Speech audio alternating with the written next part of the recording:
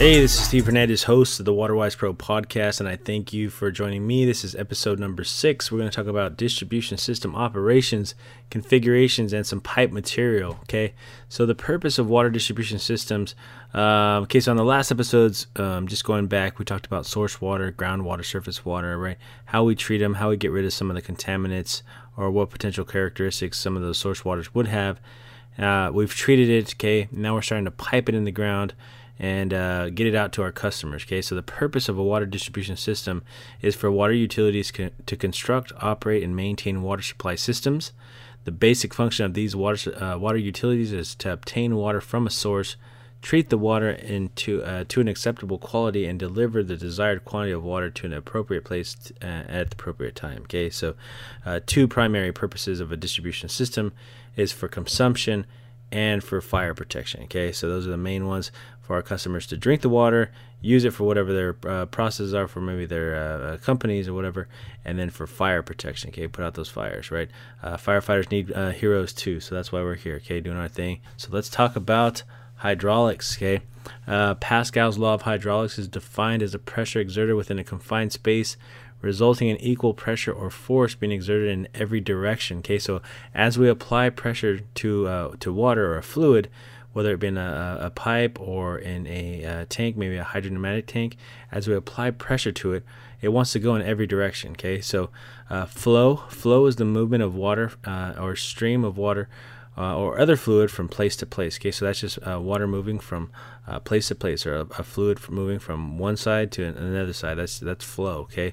Turbulent flow is flow characterized by random motion, mainly due to tuberculation and corrosion.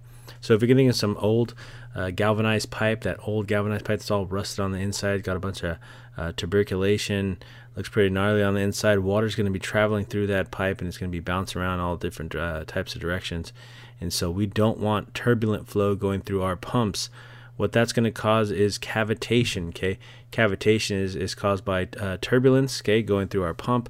It basically, the air pockets can implode on our impellers and creating cavities, or basically pitting on the impeller itself, and that cavitation could cause a loss in efficiency and capacity of the pump overall. Okay, so we do not want turbulent flow. Same thing with our meters. We don't want turbulent flow in our meters. Okay, because what that is going to cause it to misread, underread, or overread. Okay, so we want nice laminar flow. Laminar flow is the movement of a liquid in a smooth, continuous, non-turbulent flow that does not necessarily mix. Okay, so if you can picture in your mind just like a smooth concrete channel that is just moving water from place to place.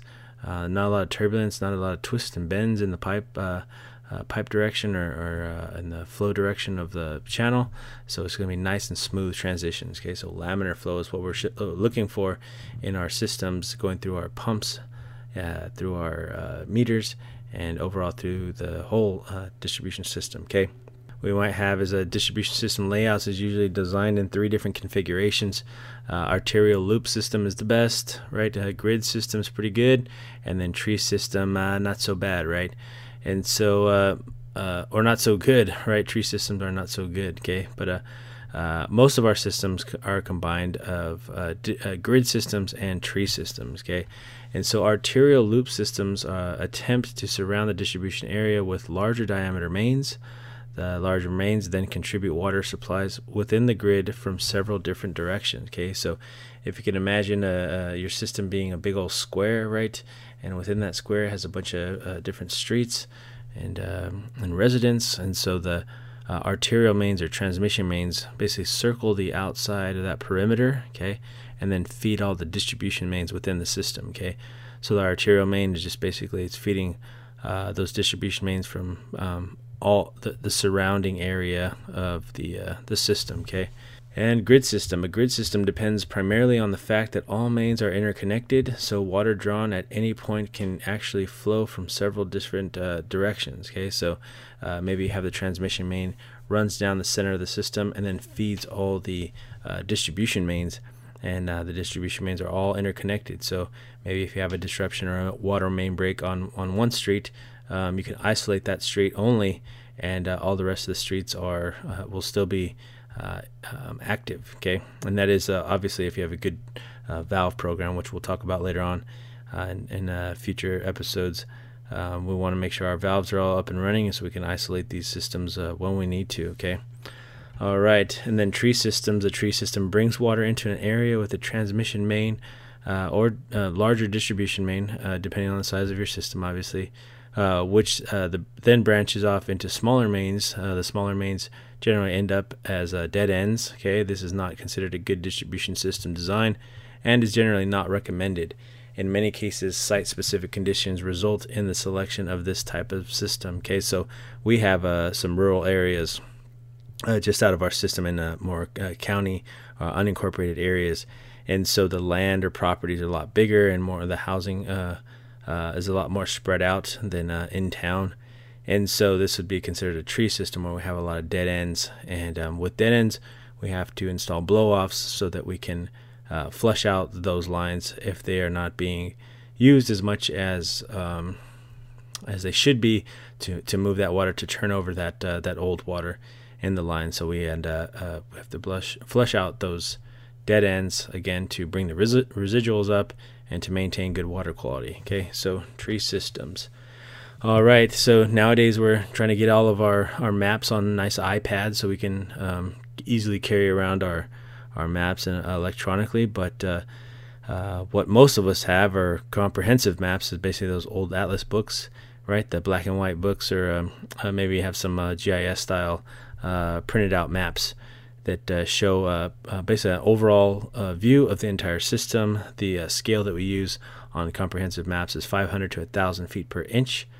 We might be coming across a couple pages where you have a page of like a booster station or a facility, a water facility, and it would be called a sectional plat. The sectional plat would basically show various portions of the system in more detail. Okay, 50 to 200 feet per inch would be the scale that we use. It shows valve locations, maybe number of turns, or the main location, just more in detail, more shown on a sectional plat than a comprehensive map, because it's kind of like a blown up view of what's going on at that particular location.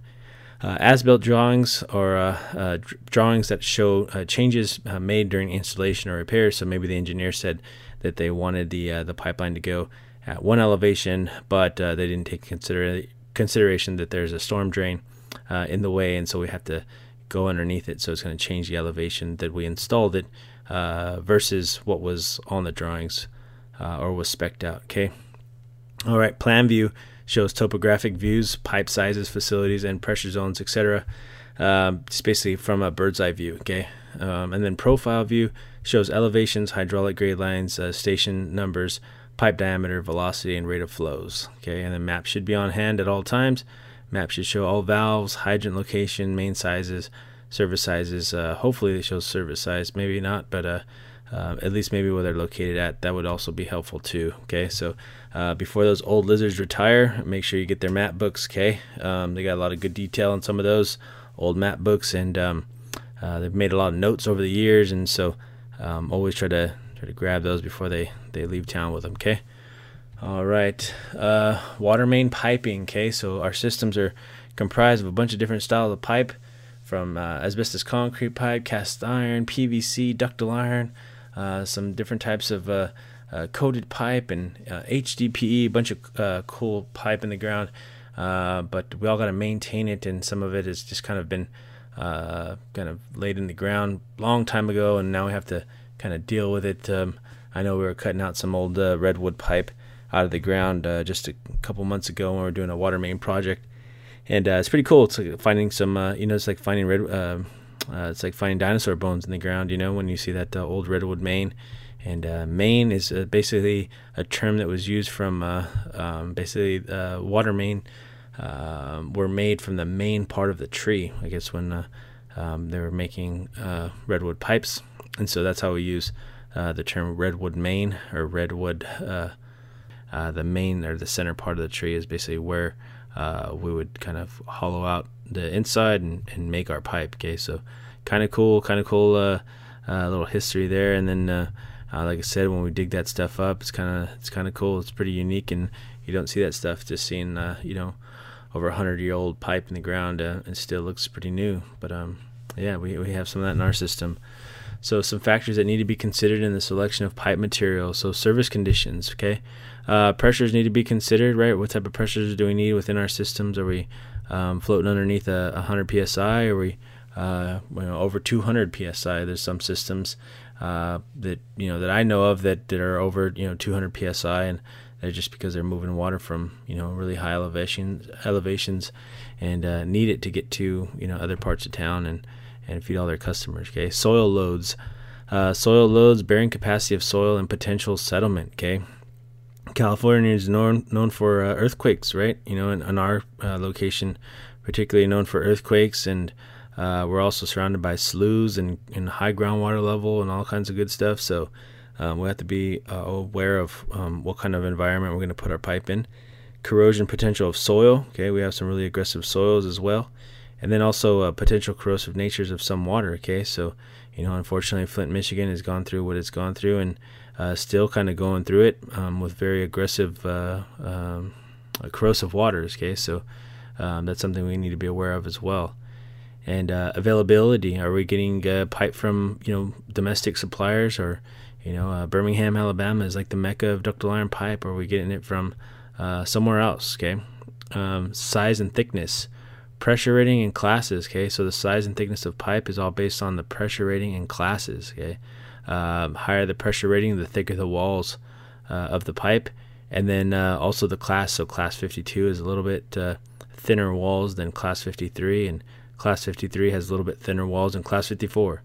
Okay, and then compatibility with available fittings. Okay, do we have different types of water mains in the ground, and if we're going to switch over to another style, how is it going to match up with some of the pipe that we already have? Okay, properties of the pipe. Okay, so strength would be like static and fatigue, especially for a water hammer. Okay, is it strong? Is it weak? What kind of pipe do we have?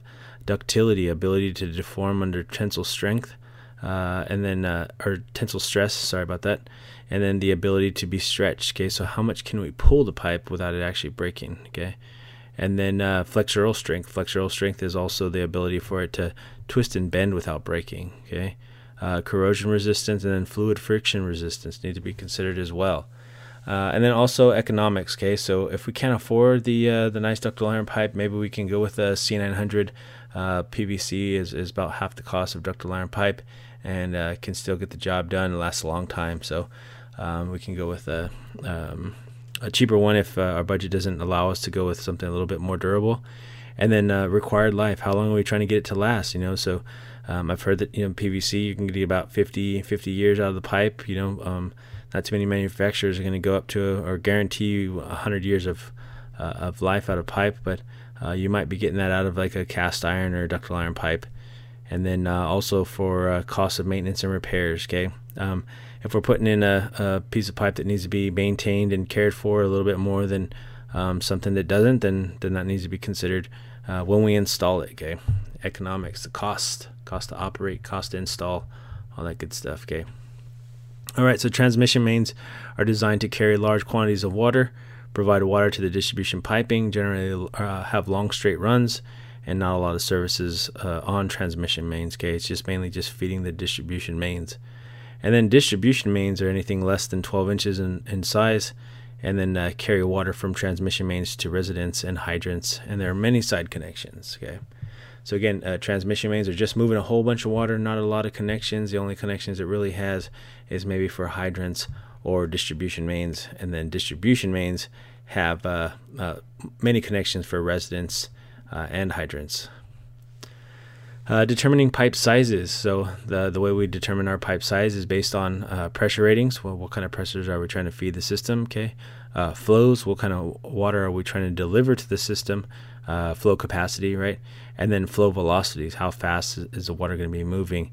Is also going to help determine whether what style pipe we're going to get for our system. And then consumer demand and fire flows also need to be considered. Okay, so the OD of pipe is the outside diameter, the ID is the inside diameter, and then the wall thickness. When we talk about wall thickness, that's just the actual thickness of the pipe material. Okay, all right, so we're going to talk about cast iron. Cast iron was introduced as early as 1670s. Has long life. Been around since like early 1800s. I've been known of hearing some stuff about old pipe from the 1800s still kind of being active, and so that's close to 200 years that we've had this cast iron in the ground, and so we're trying to replace that stuff because it can shatter nowadays. No kind of signs of fatigue or wear. Doesn't have any corrosion characteristics. So it's been really good to us, but it's starting to become a little bit more brittle than we'd like to, and so we're dealing with cast iron pipe. Okay, after cast iron pipe, we had steel pipe. Okay, steel pipe was introduced. It was lighter than iron, had higher pressure ratings, and then it was also rated for higher tensile strength. Okay, easily installed and jointed. It was lined with bituminous or cement coating. So that bituminous coating is that black tar coating that goes on the inside and the outside of the steel pipe. Bell and spigot lap welded joints. So basically, it was spigot end, bell end, and then it was welded together. Okay, we could also use some cathodic protection to deal with any stray current or any soil corrosion potentials. Asbestos concrete pipe, say, so that's the stuff that we get called out in the middle of the night, and we see that there's a asbestos concrete pipe underground that's leaking, and we just bury it back up because we don't want to deal with that stuff. We don't want to be on TV in the middle of the night doing commercials for mesothelioma. Okay, don't want that stuff for inhalation of asbestos.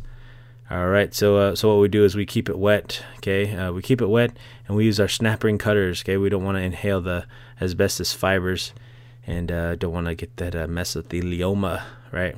And so it has been strong. It will not corrode, and it has a high tensile strength. Okay, it has concrete couplings with the rubber gasket in there, but it needs to be dealt with by a certified specialist. And it is basically hazardous material. Okay, so I know some agencies that have a really proactive policies for dealing with asbestos concrete, as most of us should. But what they'll have is basically rubber gloves. Rubber gloves are taped to the level A suits, right, the moon suits, and they'll have respirators on. And what they'll do is they'll put 2 layers of plastic underneath the AC pipe. They'll use the snap ring cutters, keep it wet, right? Snap it, double bag the pipe or the material, and then put it in a hazardous material container, and then they'll ship it off to with the hazmat team to get rid of that stuff. So yeah, so that's how some agencies are dealing with it, and most of us should, right? But most of us don't have a good proactive asbestos concrete policies, procedures, and so so most of us just have the old handkerchief over the face, right? No, so just like I said, just be safe. Again, you don't want to be old and doing commercials on TV for much anything. Okay, so just watch out for whatever you're dealing with out in the field, and keep yourself safe, right? All right, then we had ductile iron pipe. Ductile iron pipe is used for high pressure applications. It's strong, rigid, will resist bending, twisting without breaking, and it's also lined with bituminous and or polyethylene coatings. Okay, it's bell and spigot joints. Okay, with the rubber gasket. You can also use a field log gasket, which has a kind of metal teeth, and it basically acts as like Chinese handcuffs, where you put your finger in there and it won't come out. Same thing with the spigot end. If it has the rubber gasket goes inside the bell end, but if you put the spigot in into that bell end, it has that field lock gasket, it will not come out. Okay, so it's kind of like a mechanical joint within the rubber. All right, nowadays also we do have coated ductile iron pipe. Okay, so we ourselves are using a zinc coated ductile iron pipe. Okay, we are getting it from a foreign supplier because they actually had a higher standard that some of our domestic suppliers had, and so nowadays it actually has brought up the standard for ductile iron pipe, and so it is zinc coated. The zinc coating on the outside acts as a sacrificial anode on the outside of the ductile iron. So if there was corrosion potential, it would attack the zinc. The zinc will break down and create basically like a crust on the outside of the ductile iron pipe, preventing the corrosion from attacking the ductile iron pipe itself. Okay, and then on top of the zinc, it is epoxy coated, and so that epoxy coating It basically prevents any corrosion from prematurely breaking down the zinc. So it's a weighed amount of zinc that is electrically sprayed on the pipe, and it acts as the cathodic protection.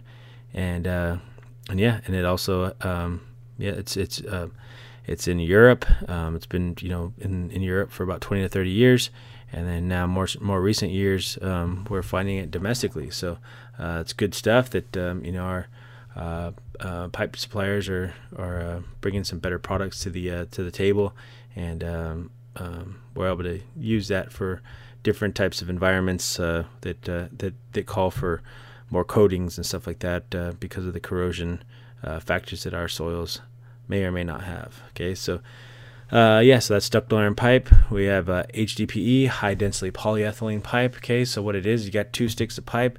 What they do is they put a hot plate in the middle. They put those two pieces of pipe together on that hot plate. They melt the ends, and then they pull that hot plate out, and then they push them together, and it creates a fusion or a butt fusion, or kind of like a flange joint where they kind of come together and they kind of melt themselves together. That butt fusion is known to be stronger than the actual pipe itself, and we use HDPE for like horizontal boring, going underneath like very difficult roadways, railroads or intersections, stuff like that, where you can't have an open cut trench. Okay, so HDPE. Polyvinyl chloride, right? PVC pipe, corrosion free. It's light and low in cost, about half the cost of ductile iron pipe, and has really good flow characteristics. Okay, has very high tensile ratings, tensile strength ratings, and then also it's good for impact strength as well. Hard to locate without a tracer wire though. Needs to be special care on taps, so you're going to be using a saddle when you do your taps for your services. And then also you want to bed the trench with sand. Okay, so give it a nice little blanket underneath to kind of help coddle that pipe and make sure that it's free of any aggregates, and not going to get too much of a pressure point on anything that's hard that could potentially cause that pipe to break. Okay, so also don't want to install PVC pipe near any gas stations. Okay, so that would also cause the PVC to break down or deteriorate, and so we don't want it near any petroleum products. Okay, underground. All right. Also, mortar-line coated pipe. So mortar-line coated pipe would be like a steel pipe with concrete coating on the inside, and then it's wire wrapped on the outside, and then another layer of concrete on top of that. It's designed for high pressure ratings or high pressure systems, but it's very heavy, hard to move, and it does definitely take a little bit more labor to get those things in the ground and to maintain them after they're in there. Okay, so there's that, and then also earthquake restraint ductile iron pipe too. So I know Kubota company is using basically a earthquake restraint ductile iron pipe, and they're manufacturing that stuff, and they are working with like a LADWP.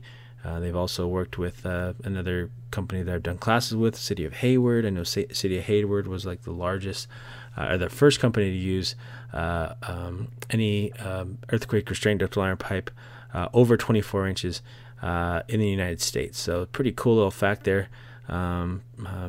Cool props to City of Hayward also for stepping up and using some state-of-the-art pipe. And then LADWP is using this stuff all over the place too now, having their engineers from Japan come down and work with DWP to put this stuff in the ground.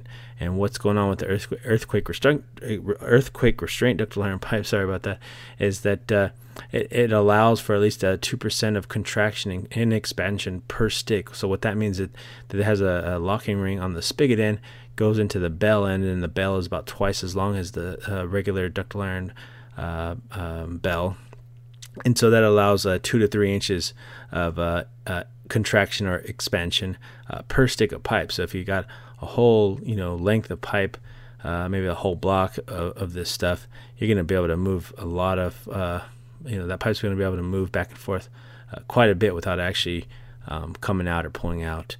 And so this is not like the field log gaskets that have the metal teeth in them. This spigot has actually like a locking ring, so it will not come out, but it will allow it to move back and forth, like I said, about 2 to 3 inches per stick of pipe. Just some more miscellaneous facts. So pipe should have pressure ratings adequate for handling the pressures in the system. Pipe should have pressure ratings 2.5 to 4 times the normal operating pressure. And then under normal operating conditions, water systems flow should not exceed 5 feet per second. If we're moving water faster than 5 feet per second, what it's going to do is it's going to scour the inside of our water mains, and we don't want that to happen. Okay, so scouring the inside of the mains is like scraping the inside of the water main, which could potentially jar loose any tuberculation or biofilm. Maybe we are trying to do that, and so only know that if you are moving water faster than 5 feet per second, you are actually doing a very aggressive flush that will take some interior contaminants from the inside of the pipe off, and you'll be flushing that through the system. Okay, so we want to stay below that 5 psi. I'm sorry, 5 feet per second. And then class of pipe, like I said, refers to the thickness of the pipe walls and pressure ratings. Okay, spring line, if I'm looking at that pipe horizontally and it's running from left to right in front of me, the spring line is the theoretical center line of the pipe, and the flow line would be the inside bottom of the pipe or channel, also called the invert. Okay, so the flow line is the bottom of the pipe. Okay, and then the hydraulic grade line is the surface or profile of water flowing in an open channel or pipe if partially full. If the pipe is under pressure, the hydraulic grade line is that water would rise in a small vertical tube connected to the pipe, a line joining the elevation that water would rise. So if I had a tank up on the hill and I had a house down at the bottom of the hill and I just drew a straight line from that top elevation to the bottom elevation, that is the hydraulic grade line. Okay, if I put a standpipe at that house down at the bottom of the hill up into the air, okay, so that water level that was in that tank would try to seek out that same height in that standpipe at the house. Okay, so the water wants to seek its own level, and so what we're going to do is we're going to design our systems based on the hydraulic grade line. Okay, it's just basically the different elevation changes within our systems. Okay, some more facts. The minimum desirable free available chlorine residual in water mains should be around 0.2 milligrams per liter, or should be detectable, have a detectable limit with about 90% of our samples taken on our routine samples. Okay, doubling the diameter of pipelines will increase its carrying capacity by about 4 times. And when the water in a main is at static rest, the water pressure will be at its highest point. And as water flows increase, the water pressure will drop. So as we're all sleeping at night, the pressure should be at its highest point. But if someone hits a hydrant in the middle of the night, what's going to happen is water is going to leave the system and the pressure will drop. So that's all we're saying. So at rest, our system is at rest. The pressure will be at its highest point. But as water starts to leave the system, the pressure will drop. Okay. Water mains parallel to any sanitary sewers should be installed at least 10 feet horizontally and 1 foot higher than the sewer lines.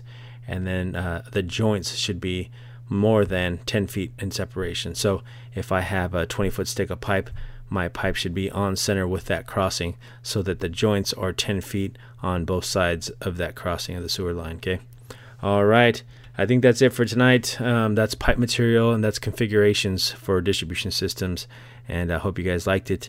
And the whole point of this is to stay ready. Okay, if we stay ready for anything that gets thrown at us, or it's just some measly old test that we're going to knock out, if we stay ready, then we don't have to get ready, right? So thanks for joining me. Thanks for trying to level up with me, and we'll see you on the next episode. All right, peace.